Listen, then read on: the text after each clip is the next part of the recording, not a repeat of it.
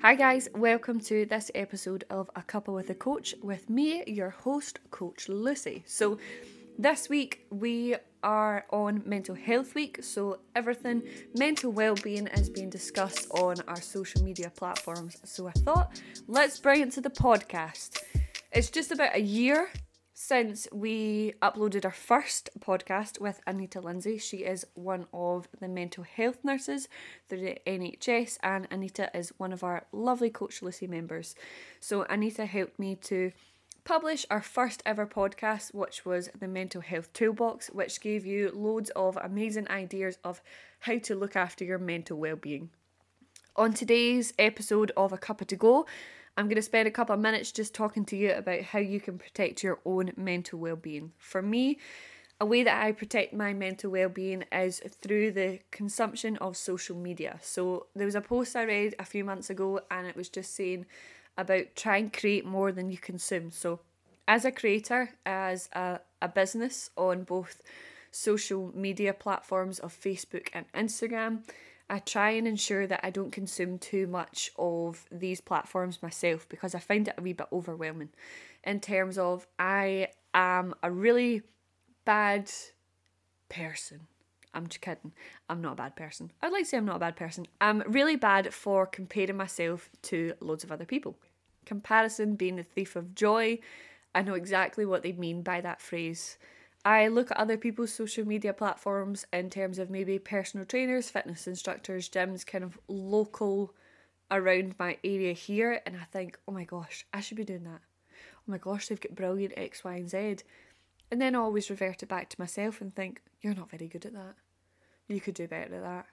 I'm always knocking myself that peg back down, and sometimes that obviously has a negative impact on how I think and feel about my own business. And when you're the face of your business and you've got nobody else to turn around and say to you, you're actually doing a really good job, you know, that can obviously have its knock-on effect if you're kind of in that slump of thinking, oh God, I'm terrible at this. And you kind of live in that little pot of self-pity, which is where sometimes I bring myself to after I've been comparing myself to these amazing personal trainers and coaches that are on social media, and I think, God, I should have a better studio set up, I should have a better X, Y, and Z, and there's always something to be improved on. So what I found through the past year during lockdown was it was important for me to maybe mute the people that this kind of resulted from. So when I felt I was kind of triggered by somebody's posts or stories and it encouraged my levels of stress and anxiety to be increased and not just heightened for those couple of minutes or however length of time I was on my phone, it was something that was really drilled into me for the rest of the day, for the rest of the week. And then I continued that spiral of checking in what other people were doing, seeing how many posts they had up that week, seeing how many people followed them, and every other day you're losing followers, your follower count is changing, your interactions going up, it's going down, it's fluctuating, you lose somebody when you post something and you're like, oh my God, and am I not putting up the right things? So it was really important for me to maybe mute people that I had those feelings from. And it maybe sounds a bit harsh to do that, but it allowed me still to give support to the people in terms of I still wanted to follow them. I wanted to make sure that I still show my support for them, but I just needed to protect my own mental well-being a little bit more. And for me, that was trying to consume a little bit less social media than what I was creating. So I wanted to ensure that I used these platforms to be inspired and there was content flowing about my own profile that I really enjoyed reading and looking at and things like that as well. I didn't notice a significant impact from muting people, and I know it does sound really harsh to do that and be like, well, you're not really supporting them because you don't like their posts, so you don't interact with them. And it does sound like really harsh when you say that, but essentially, if that's what's happening when you see these posts, what is really the function of you following these people if they do nothing but really kind of upset you? There is no intention for these people when they post things to upset me in any way, shape or form. It's just something I find that I can't manage myself. And maybe you guys listening are thinking, well, that's your problem, you know, that's not their problem. And I totally agree with that, but it's something that I personally struggle with.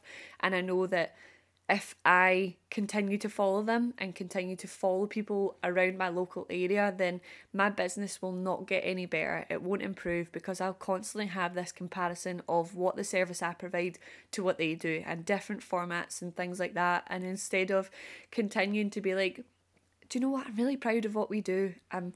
This is amazing. Like, we've still managed to maintain a business during one of the hardest years for any industry.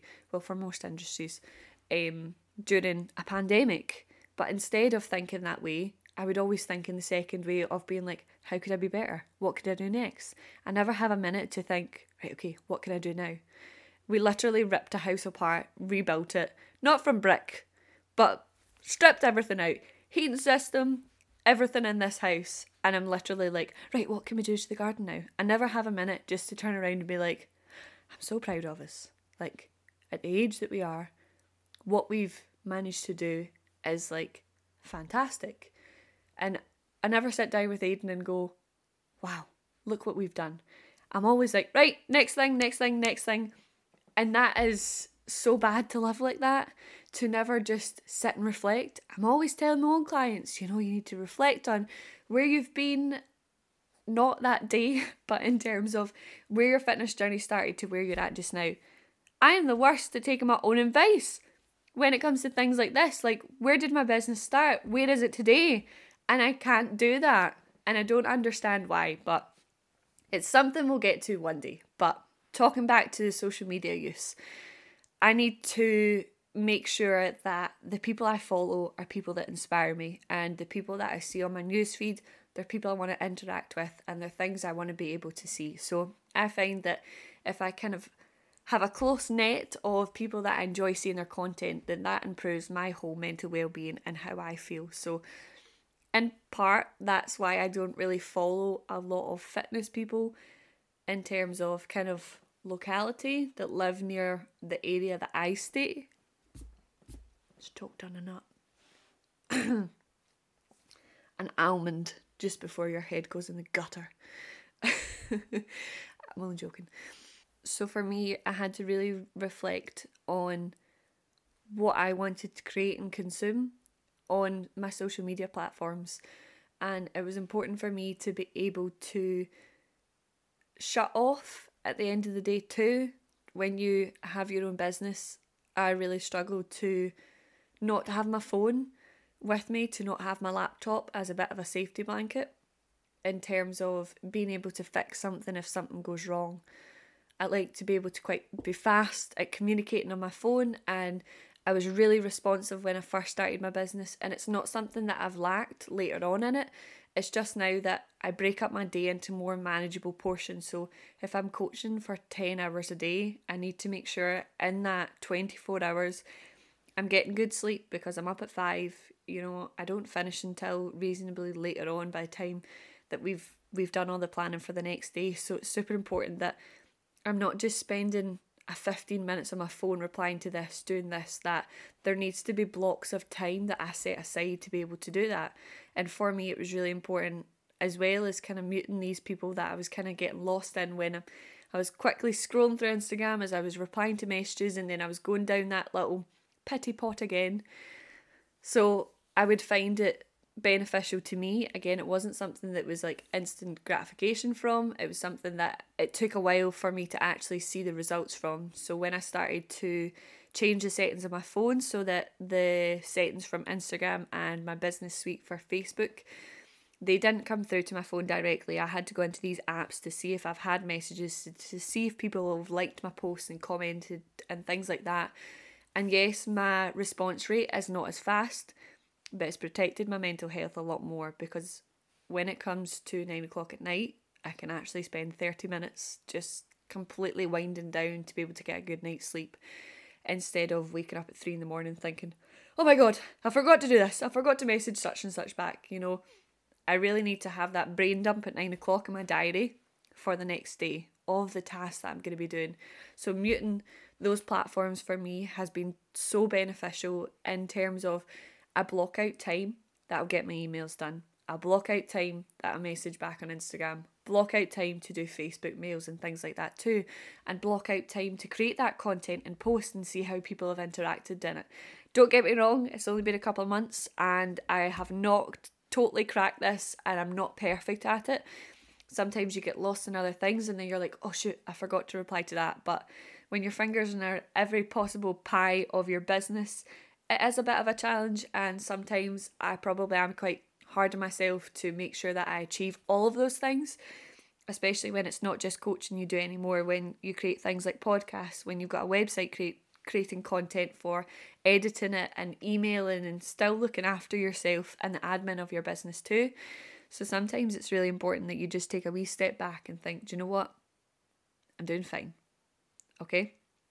Breathe, take 10 minutes out and come back in. Refocus, regroup, restart. That's totally fine to do that. And what it's more important for you to do is to be able to discuss those feelings with other people. When you are anxious and you are stressed, like, voice why. Talk to people about the reasonings behind it. I'm always chatting away to Aiden about, oh my God, this stressed me out. This made me feel like this. And he's like, right, let's take you away from the situation and let's talk about it. Let's hear what I think of it, what my advice might be to you. And sometimes it's just important to be there to listen to a person. So sometimes Aiden just sits, ears open, mouth shut, and just listens to me have a rant. But to get that off my chest has improved my anxiety and my stress levels dramatically, and meant that when I went to bed that night, I did manage to actually go to sleep and not wake up at stupid o'clock thinking about X, Y, and Z that I could be doing better. Again, this conversation is just maybe to encourage you to think about how you use your social media platform. Sometimes the posts that I maybe post about, they're maybe not things that you want to see. They maybe don't inspire or motivate you, so maybe it's time for you to clear me out from your Instagram or your Facebook too. The platform that you have, you should use it to be inspired by. You shouldn't have it to be there to think, oh God, I don't look like that person. I don't live like that person. I don't eat like that person. If you're constantly comparing yourself and your life to other people through social media, when it is the highlight platform for them to be able to show you how successful they've been with their new car, how amazing their business is, how many links they have to so many different creators and all these amazing networking people, that you maybe haven't quite unlocked that yourself. Or if you're looking at these other people and thinking, God, how many followers have you got? If you're always comparing yourself to other people, what joy do you get out of what you do at the end of the day? My friend Miriam, she is wonderful at kind of putting this into perspective. I was like, Miriam, I put up a post and then I lose all these people, like I lose all these followers. And she's like, Lucy, the people that follow you don't give you your wage. These people do not provide you with any sort of value in terms of money. If you're to look at it that way, these people that follow you, there's only a teeny tiny percentage of those people that do actually pay your wages and grow your business. So if you look at the person that unfollows you as you've lost a friend, or if you look at it as, do you know what, somebody that doesn't enjoy my content and it's somebody that isn't actually going to benefit my business in the long run. If you look at it that way, if you flip it on its head and not in terms of business, if you go, well, if somebody unfollowed me and I've seen my follower count has gone down, do I really want to have that person in my life? Do I really want to have that person be able to look at what I do in my life when I post things on my social media accounts? No. Get rid of them. Do you know, they've done the job for you, which is totally fine. So again, this week is Mental Health Week, so we're raising a little bit more awareness, kind of encouraging that conversation of what makes you improve your mental well-being and how you can help other people with their mental well-being. It's always important to be able to have these discussions and conversations with people that you feel you can have a safe conversation with, that when you speak to them that they're not there to judge, they're there to listen and learn.